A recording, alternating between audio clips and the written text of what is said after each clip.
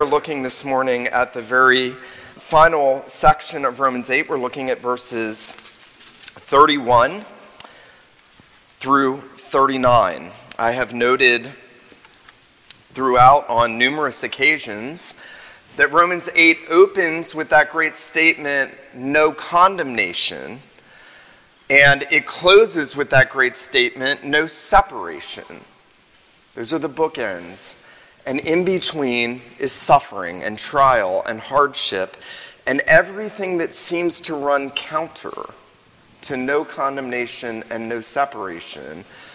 But those are the bookends to remind us who we are as justified believers and who God is as having bound himself to us in covenant promise and fulfilling all those promises for his people. There is really no greater anchor for your soul in this life than Romans chapter 8 and those two bookends of no condemnation and no separation. So we're looking here at the concluding verses, Romans 8:31 to 39. Paul now gives us one of those great questions that surfaces throughout this book. What then shall we say to these things? If God is for us, who can be against us? He who did not spare his own son, but gave him up for us all, how will he not also with him graciously give us all things? Who shall bring a charge against God's elect? It is God who justifies. Who is to condemn? Christ Jesus is the one who died. More than that, who was raised, who is at the right hand of God, who indeed is interceding for us. Who shall separate us from the love of Christ? Shall tribulation or distress or persecution or famine or nakedness or danger or sword, as it is written, for your sake we are being killed all the day long. We are regarded as sheep to be slaughtered. No, in all these things we are more than conquerors through him who loved us.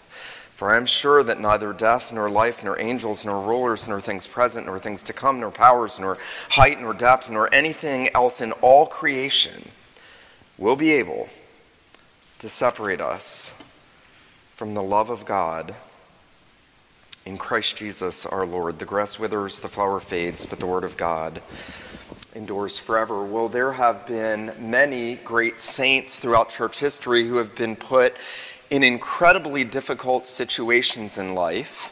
Many of the things Paul lists here in this passage, persecution, famine, peril, sword. Many great saints who stood their ground in the midst of it and held fast to the confidence that they had that God was for them. One of the greatest accounts of that is from the Reformation period with John Knox in Scotland and the great persecution of Bloody Mary, Mary Queen of Scots, and the ways in which she was trying to eradicate Protestants. And they called her Bloody Mary for a reason. And yet Knox almost single-handedly took her on. And Knox gives us sort of a insight into what was motivating him to be able to press through the challenges and the hardship, but which we've never known.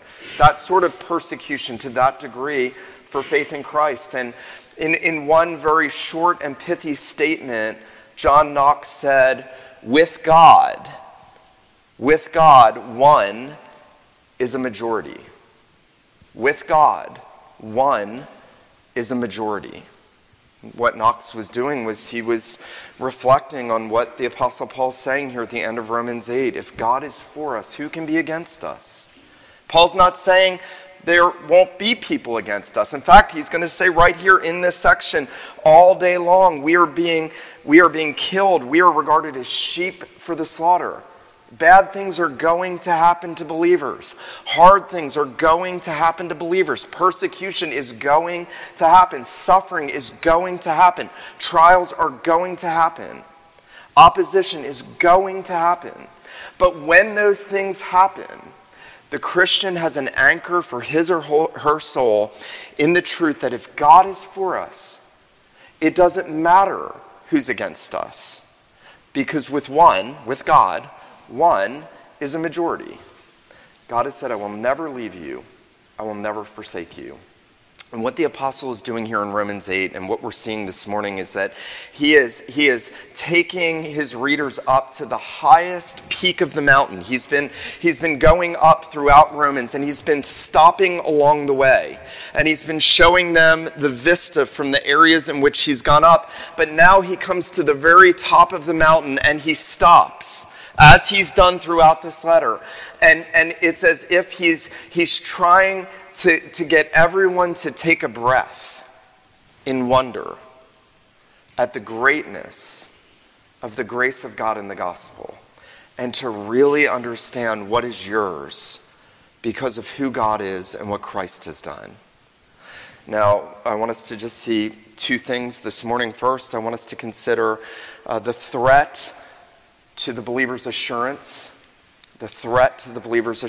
and then secondly, the ground of the believer's assurance. Threats to the believer's assurance and the ground of the believer's assurance. Well, notice that Paul does transition here in verse 31 with a very common question. And by the way, everything between verses 31 through 35 are questions.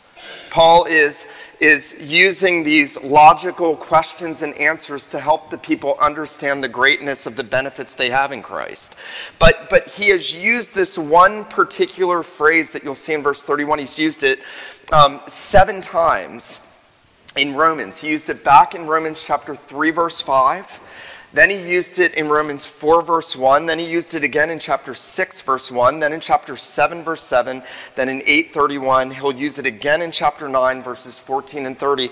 But here in 8:31, he is stopping and he is saying, what then shall we say to these things? You see, he wants you to stop and reflect on all that he's just taught. All things work together for good for those that love God, who are called according to his purpose. The sufferings of this present time are not worthy to be compared to the glory that shall be revealed in us. Even creation is groaning, waiting for the revelation of the sons of God in the resurrection on the last day. The Spirit indwelling us is groaning within us, helping us intercede to God. And Paul's saying, what then shall we say to these things? Let's step back. Let's look at those again. Let's think about it. What are some conclusions that we should draw from this? And Paul now has a particular thing in mind, and that is the assurance that the believer belongs to the Lord and that the Lord is with him. The Lord is going to keep him, that the Lord's never going to forsake him, that no matter what happens circumstantially on the horizontal plane, on the vertical plane, the Lord is always with his people, always for his people, no matter what their circumstances tend to say to them. Now, Paul seems to have a threat in mind here, and you'll notice in these questions, these 7 questions that he asks throughout this section, beginning in verse 31, if God is for us, who can be against us? There's a threat. Paul understands that in the minds and the hearts of the people of God, that we tend to shudder back. We tend to move backwards when we feel that people are against us. I mean, I don't know about you, but I like people being for me. I like happiness, I like comfort, I like joy. So I like people being for me, not against me. And in life, sadly, we've all known what it is to have people against us and how difficult that is and how much that impacts us. Paul understands that. He understands that believers are not immune to feeling the threats of opposition or persecution or difficulty, but that those things have a real impact. And so Paul asks that first question, if God is for us, who can be against us? And then notice verse 33, who shall bring any charge against God's elect? There is the threat put in a different way. And then notice verse 34, yet another side to the threat. Who is to condemn? And then notice verse 35, and this is sort of Paul asking this fourth question in such a way that that he wants believers to say, do I really believe the greatness of what Paul is about to tell me? And he says, who shall separate us from the love of Christ? There is the threat to the believer's assurance put in 4 questions. Who can be against us? Who shall bring any charge against God's elect? Who is to condemn? Who shall separate us from the love of Christ? Now, what's interesting about what Paul does is that Paul essentially bundles those questions together. And what he is saying de facto is the greatest concern that you and I should have in this life is not whether so-and-so is against me, or not whether so-and-so is causing me problems, or not whether so-and-so is not seeking to help me, but rather to hurt me. The biggest concern believers should have is God for me when I'm going through these difficult circumstances? When my conscience is gnawing because of my sin, is God for me? When my conscience is accusing me because I know I sinned again in a way I didn't want to sin again, is God for me? When my conscience is being condemning toward me and saying guilty, guilty, guilty, guilty, the question is, do I know and believe that God is for me in the gospel? That's the biggest concern that the believer should have. But what's interesting about what Paul is doing by raising this threat to our assurance is he's not so much thinking about our consciences, though that certainly plays a role in some of what he's saying. But notice he doesn't say what can condemn us. He says who.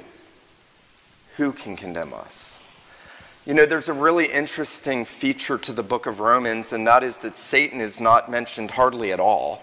There's one reference to Satan in chapter 16, verse 20, where Paul says, the God of peace will soon crush Satan under your feet. It's the only reference to Satan in the whole book.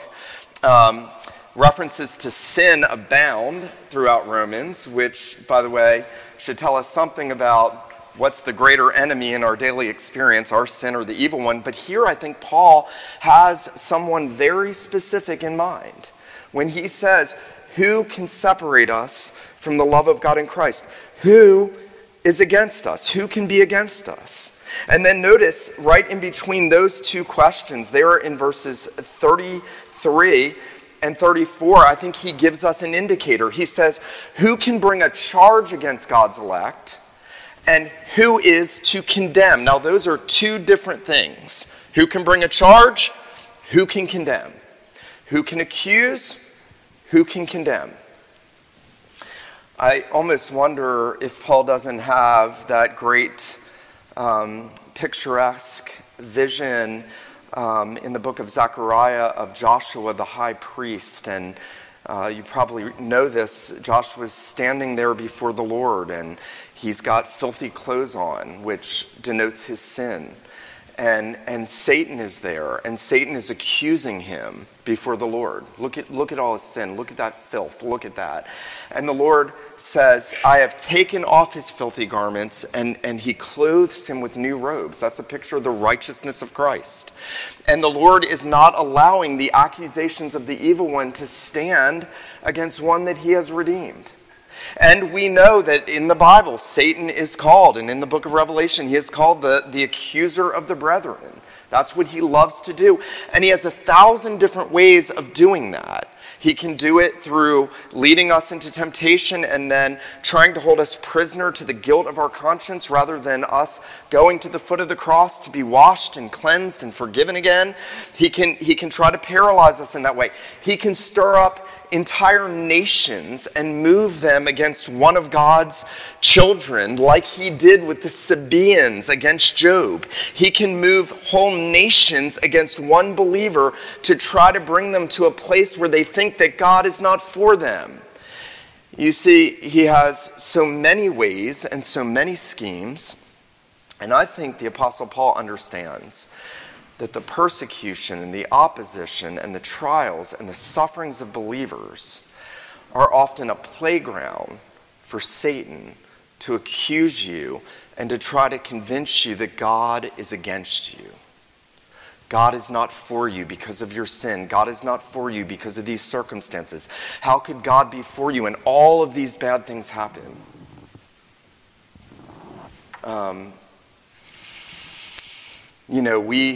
We so often measure our relationship to the Lord on our circumstances. How are things going for me? Are things going my way? Are things just getting better and better and better? If they are, God must be for me. If they're not, he must be against me. That's what Paul has in view when he thinks about the threat to the believer's assurance.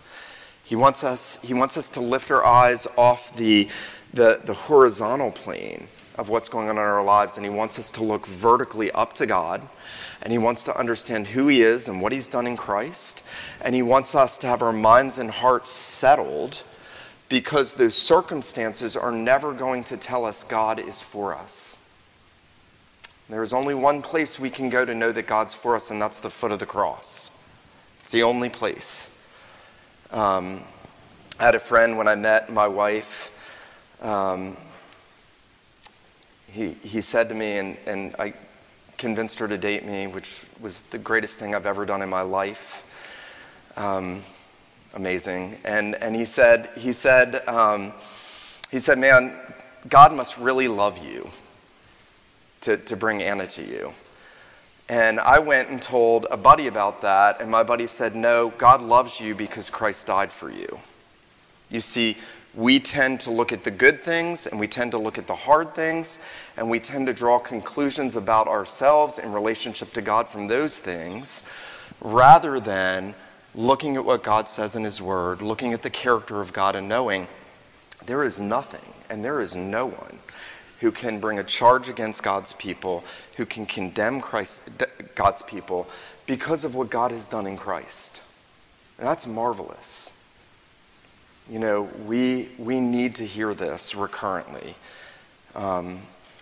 When life is easy, it's easy for us to think God's for me. When life is hard, it's very difficult for us to have our minds and hearts settled in those truths. Now, that threat sort of sets the background for everything. Now, you'll notice that Paul sort of bundles everything at the end of verse 35 there. Who shall separate us from the love of Christ? Now notice this: shall tribulation or distress or persecution or famine or nakedness or danger or sword. It's as if Paul's grappling for any category of anything that might shake your assurance or confidence that God is for you. And then notice toward the end, he does it again. And this is amazing.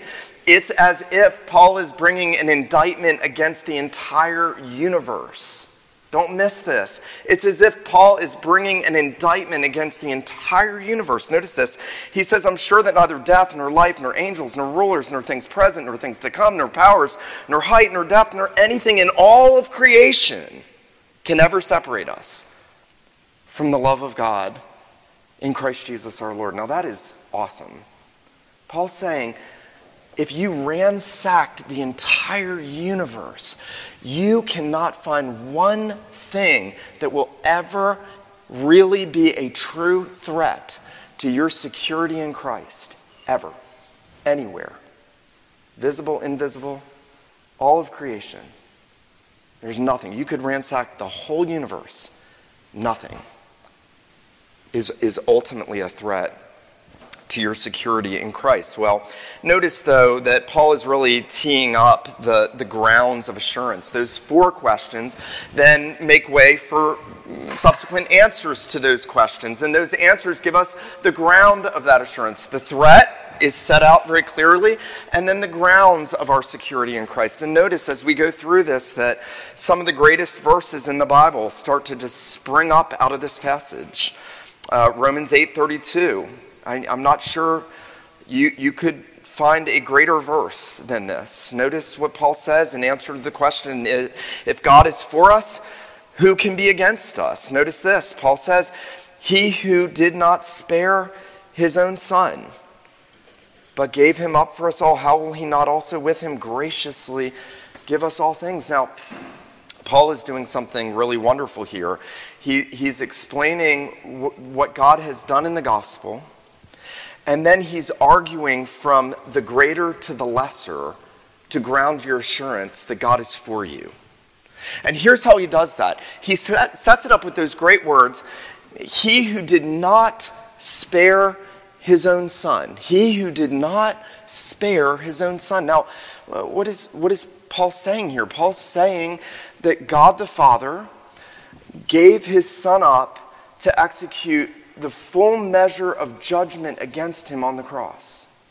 The idea of sparing comes from the law court, and the idea would be of a judge sparing a criminal some greater sentence that criminal probably deserved. And what Paul is saying is that God the Father did not spare executing the full wrath against his infinitely beloved Son.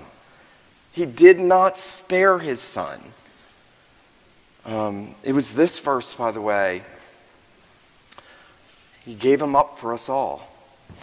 It was this verse that led Charles Spurgeon to say, when I look at the cross, I sometimes think that God loved me more than he loved his own Son. He did not spare his Son. I think Paul is also probably almost certainly drawing off of that great narrative in Genesis when God calls Abraham to offer up Isaac. And the language in Genesis 22 is such. God says, take your son, your only son, take Isaac. He is your only begotten beloved son, as it were. And I want you to offer him up to me. I want you not to spare him. And Abraham goes through and he takes Isaac up on the mountain of Moriah, and Isaac's carrying the wood with him, and he puts him on the altar. And as he is about to obey God and not sparing his son, God intervenes and he spares Isaac. But I think that's setting us up in a very real sense for the conclusion of redemptive history. Why would God spare Isaac when he told Abraham to offer him up? Because there had to be a greater sacrifice. A son, an only son, who would not be spared. I think Isaiah the prophet touches on this in Isaiah, in that section on the servant songs, Isaiah 50 and following, and when he speaks about the accuser and accusations and charges being brought, it seems like it's forming the background of what Paul's saying here. But in Isaiah 53, in the great chapter about the suffering servant, Isaiah says about the promised Messiah, it pleased the Lord to crush him. It pleased Jehovah to crush him. It was the good pleasure of God to crush him. And what makes that so amazing is that the Father did not spare the Son, even when the Son prayed and asked if there was a way he could be spared. Because in the Garden of Gethsemane, the Son said, Father, if it's possible, if there's any other way than me having to drink the cup of this wrath, to have the fellowship broken, to be forsaken by you, to lose that intimate fellowship that I've never had broken 1 second in my life, if it's possible for you to spare me, would you do that? That was the Son's will according to his human nature. Now, we know that the Son volitionally laid down his life. It wasn't against his will. This is not cosmic child abuse. The Son is God. The Son consented in eternity to laying down his life willingly and taking it again. The Father and the Son share the same divine essence and will. And yet in the council of eternity, the Father has to act as the offended party, the one against whom we've sinned, and the Son as the one who stands in the place of the offended party. And so Paul sees all of that when he says, he who did not spare his own Son but gave him up for us all. Listen to this, John Murray, reflecting on this verse. It says, God the Father did not withhold or lighten one whit of the full toll of judgment executed upon his well-beloved and only begotten Son. There was no alleviation of the stroke. It pleased the Lord to bruise him. He put him to grief. There was no mitigation. That's what happened at the cross. There was no mitigation. There was no mercy for Christ. There was no sparing. There was no alleviating of him taking that wrath to the fullest extent, enduring, as it were, hell on the cross because of our sin. And yet God did not spare his Son, but gave him up for us all, delivered him up for us all. You know, when you read the gospel narratives, you'll find that Jesus is being delivered up by seemingly everyone from the moment he's arrested. He's delivered up by Judas. He's delivered up by the Roman soldiers. He's delivered up by Herod. He's delivered up by the Jews. He's delivered up by Pilate. Everyone is delivering Jesus over to judgment. And yet, as Octavius Winslow so famously stated it, that Jesus was not delivered up by Pilate, ultimately, or by the Jews, but by God the Father because of his love for those he was going to redeem. You know, Simon Peter says this in Acts chapter 2 when he says, you know, you took him with lawless hands, you delivered him up and crucified him. And then he says, but that was all according to God's determined purpose and foreknowledge, everything that God determined would happen. He did not spare his Son. He gave him up for us all. And then notice he argues from the greater to the lesser. If he gave us the greatest thing he could give us, think of this, there is nothing greater than the infinite and eternal Son. And if God the Father would give him up for you, you can be assured that anything less than that, any lesser gift, that he is not going to withhold that. Notice what Paul does here. In verse 32, he says, if he gave him up for us all, how will he not also with him graciously give us all things? The security that you long for, the resurrection that you hope in, the end of suffering and persecution and opposition, the eternal life that you long to know is yours, the assurances that God gives. If he gave up his Son, if he did not withhold the greatest gift, you can be sure that he's not going to withhold any other lesser gift from you. That's amazing.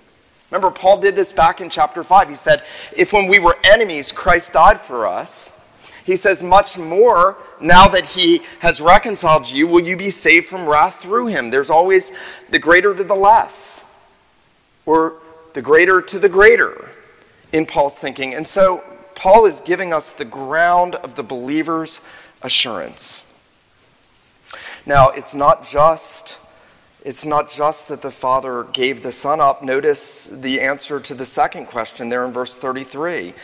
Who shall bring any charge against God's elect? It is God who justifies. Again, think of Zechariah the high priest. That's a picture of justification. His dirty clothes were taken off. He was clothed with new robes and robes of righteousness. He was justified. All the accusations of the evil one couldn't stick because God had justified him. All the accusations of the evil one against you and your conscience and your sin and anything that you seem to be experiencing that makes you think God is not for me. Paul says, well, if he's justified you, no one can even bring an accusation against you.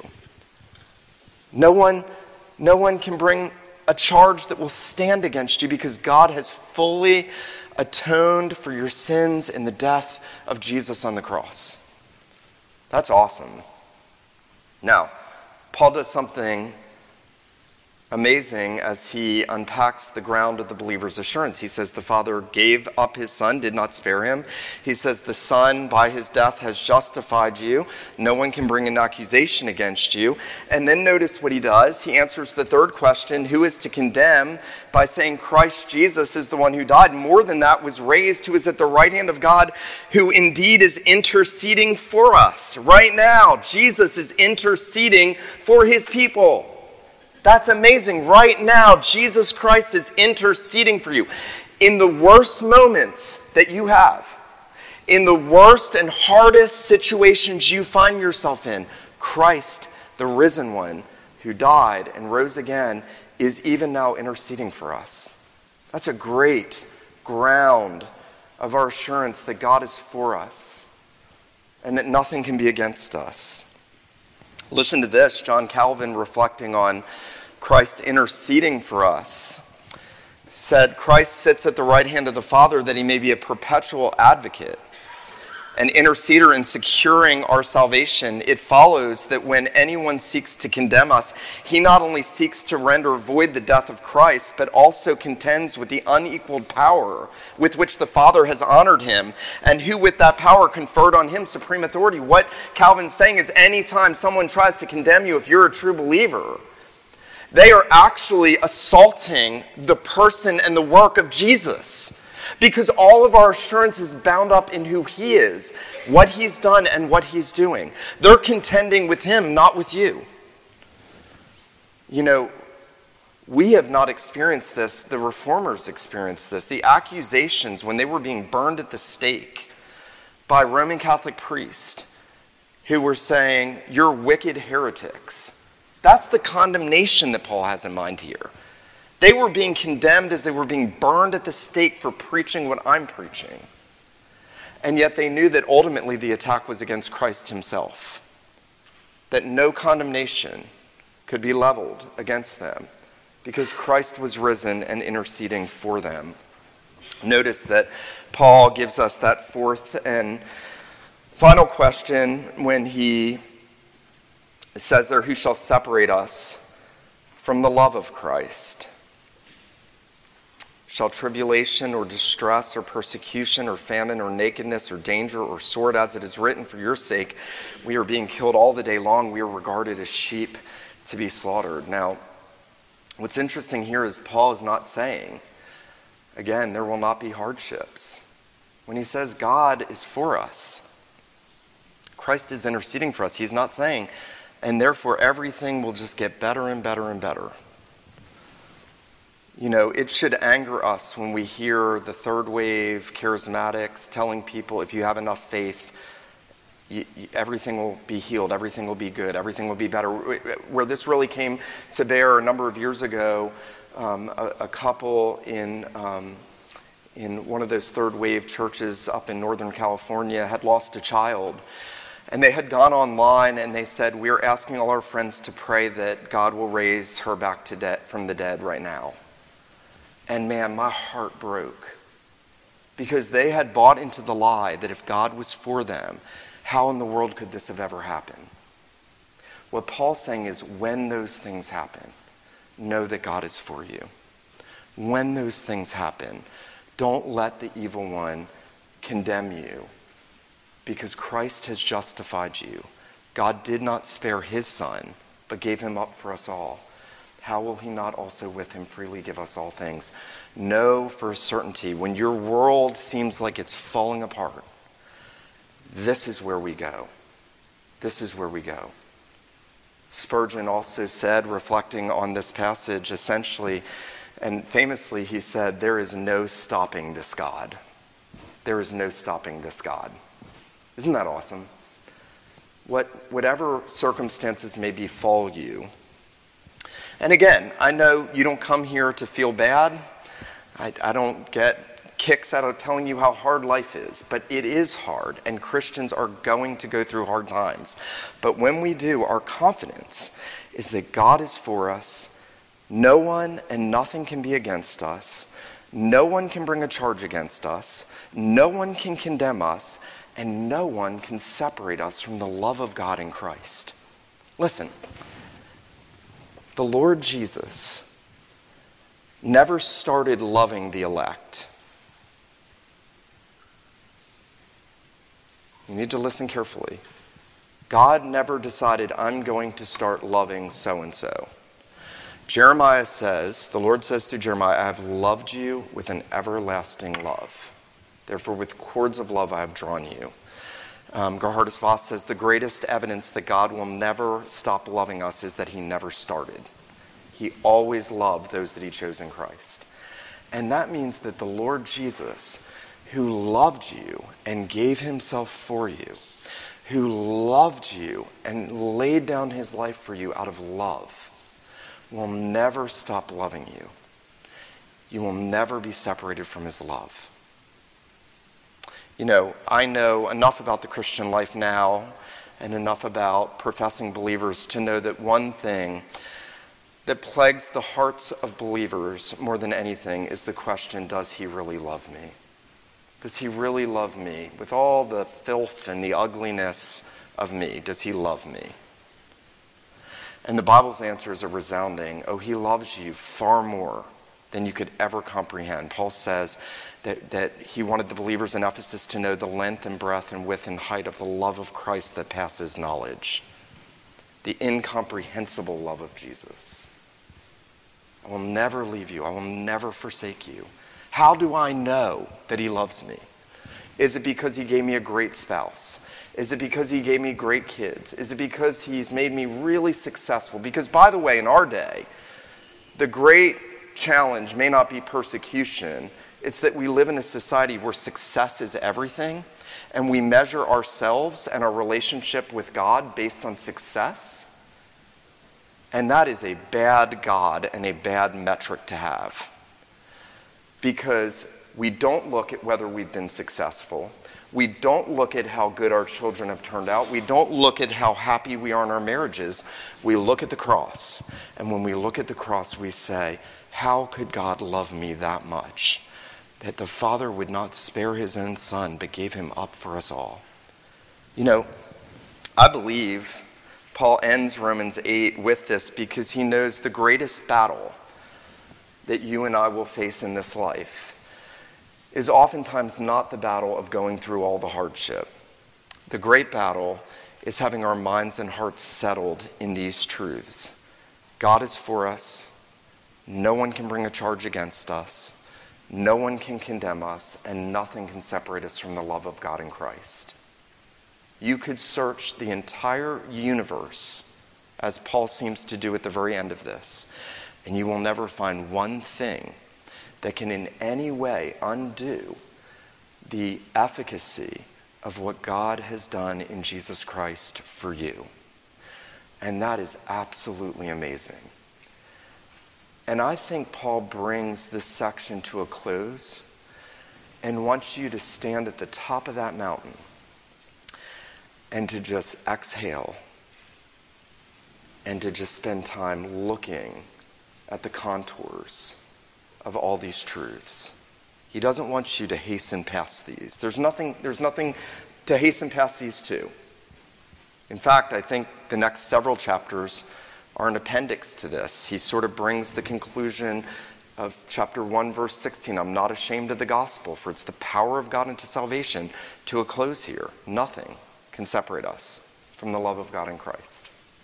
I hope that you'll be encouraged as you work your way through these struggles that you may have internally to know that God is for you, that no one can bring a charge against you, that no one can condemn you, and that nothing can separate you from the love of God in Christ. I hope that you'll meditate often on that. I hope that you'll rest in that. I hope that you'll fix your eyes on the cross and not on your circumstances. You'll think often of what it means that the Father did not spare his Son, but gave him up for us all. And he's going to give us every other good thing if he's done that. Let him who has ears to hear, let him hear what the Spirit says to the church. Let me pray for us.